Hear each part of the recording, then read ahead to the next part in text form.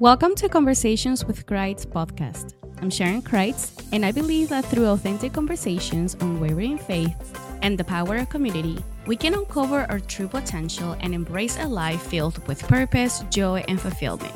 In this podcast, we highlight the pulse of faith.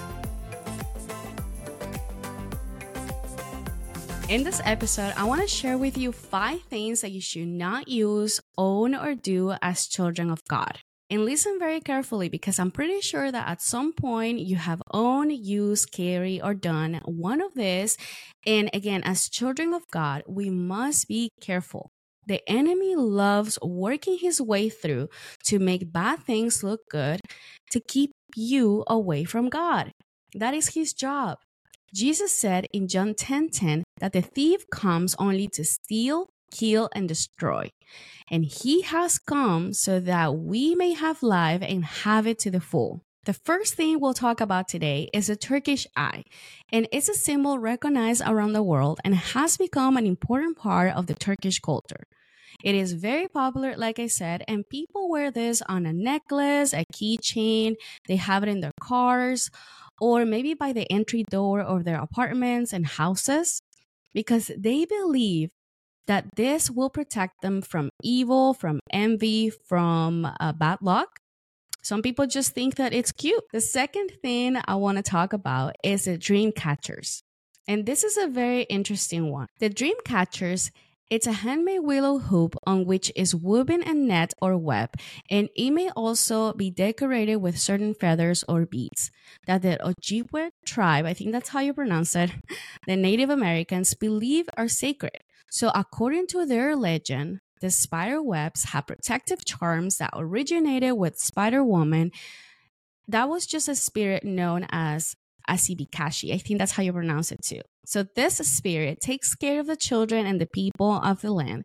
And as their nation spread across North America, they thought that it was going to be difficult for this spirit to reach all people and their children. So the mothers and the grandmothers started creating this for them and have it in their tent for protection. Now, the third thing is crystals or quartz. And with the new age, people believe that when it comes to wealth, luck, or relationships, having this will provide the biggest benefit, which is the great energy amplification and life abundance. Dear listeners and viewers, now that I have named these first 3 ones, I want you to know that God has given us a full armor, the armor of God. In Ephesians chapter 6, verse 11 says, "Put on the full armor of God so that you can take your stand against the devil's schemes." The armor of God is formed by the belt of the truth, the breastplates of righteousness, the shoes of the gospel of peace, the shield of the faith, and the helmet of salvation, and the sword of the Spirit.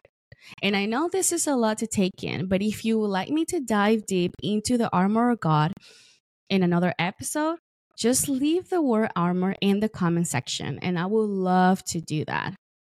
In the meantime, you can read your Bible. Read about it in the book of Ephesians, chapter 6, verses 14 through 17. With that being said, God is the only one who can protect us. Jesus said, "I saw Satan fall like lightning from heaven. I have given you authority to trample on snakes and scorpions and overcome all the power of the enemy. Nothing will harm you." That's in Luke chapter 10, verse 18 and 19. So when you have accepted Jesus as your Lord and Savior, and you have a relationship with Him and live life according to His will and commandments, put their armor on. Evil has no power over you. It's right there. Now, the next one is reading and believing in the horoscope. How many of you guys have done this? Reading palms, visiting psychics, or maybe other similar practices that focus on predicting the future. Only God knows the past, the present, and the future, and He even knows our needs before we do. So any attempt that we make to predict the future will be fruitless. It is only for Him to know this. In Deuteronomy chapter 18, verse 10 and 11, it says, Or God says, let no one be found among you who sacrifices their son and daughters in the fire, who practices divination or sorcery, interprets omens, engages in witchcraft, or casts spells, or who is a medium or a spiritist, or who consults the dead. We can't forget that we live in a world where the enemy has control over, unfortunately. And the enemy is really good, again, at sneaking into our thoughts in ways that just sound so close to the truth to us. There is no such thing as good spirits or white magic. That's a lie that we tell ourselves. God's love for us, it's unconditional. When we anchor our identity in Christ, we embrace our true selves, beloved children of God. So we must trust in God's plan for our lives. Commit to the Lord whatever you do, and He will establish your plans. That's in Proverbs 16:3. It is so easy, you guys. Now, finally, I will talk about images of saints in any shape or form. When we wear a medallion with their image or have their image on display, that just shows that you believe they have some influence in your relationship with God. You may go as far as to pray to them in a time of need, and you believe that your prayers will be answered. And I'm talking about Saint Mary the Virgin, Saint Joseph, Saint Jude, Saint Peter, among others. We cannot deny the work that they did while they were here in this world, but they were good, godly people who served and worshiped our God. It's the same God. So God is very straightforward. In Exodus chapter 34, verse 14, it says, do not worship any other God, for the Lord whose name is jealous is a jealous God. Do you remember what happened to the people of God when they created the Lamb of Gold? Yes. So guys, Mary was the first Christian. She was favored among women. That's in Luke chapter 1, verse 28. She was called to fulfill God's promise to his people, and she knew that Jesus was coming to reign and that through him, the world will be saved. I am the way, the truth, and the life. No one comes to the Father except through me. Jesus said that, and you can find it in John chapter 14, verse 6. So no one has any authority but Jesus Christ, our Lord and Savior, to bring us closer to the Father. And even the apostles knew this. In the book of Acts, if you read the chapter 10, it talks about an encounter that Cornelius, do you remember, the centurion?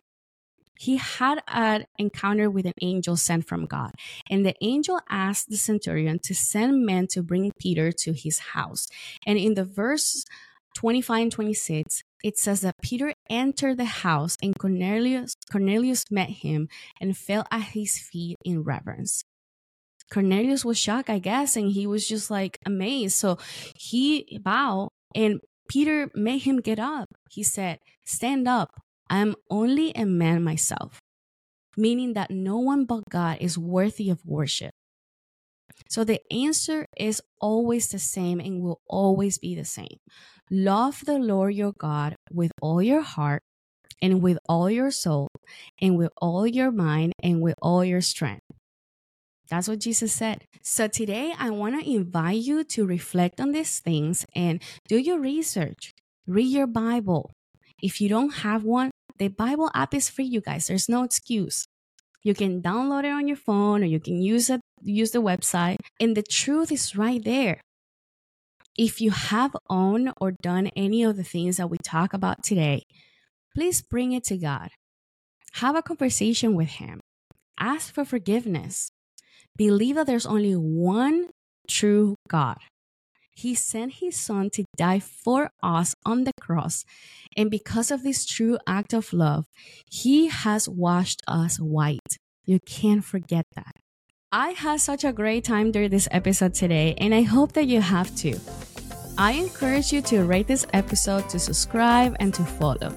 And now on the description box, you can find a link tree where you can see all of our different social media accounts. There's also a link to a prayer request. If you do need one, I encourage you to go and fill that form. Remember that in the Bible, God encourages us to take care of our brothers and sisters. So I would love to pray for you. You're not alone. All right, that's it for today. I look forward to having another conversation with you next week.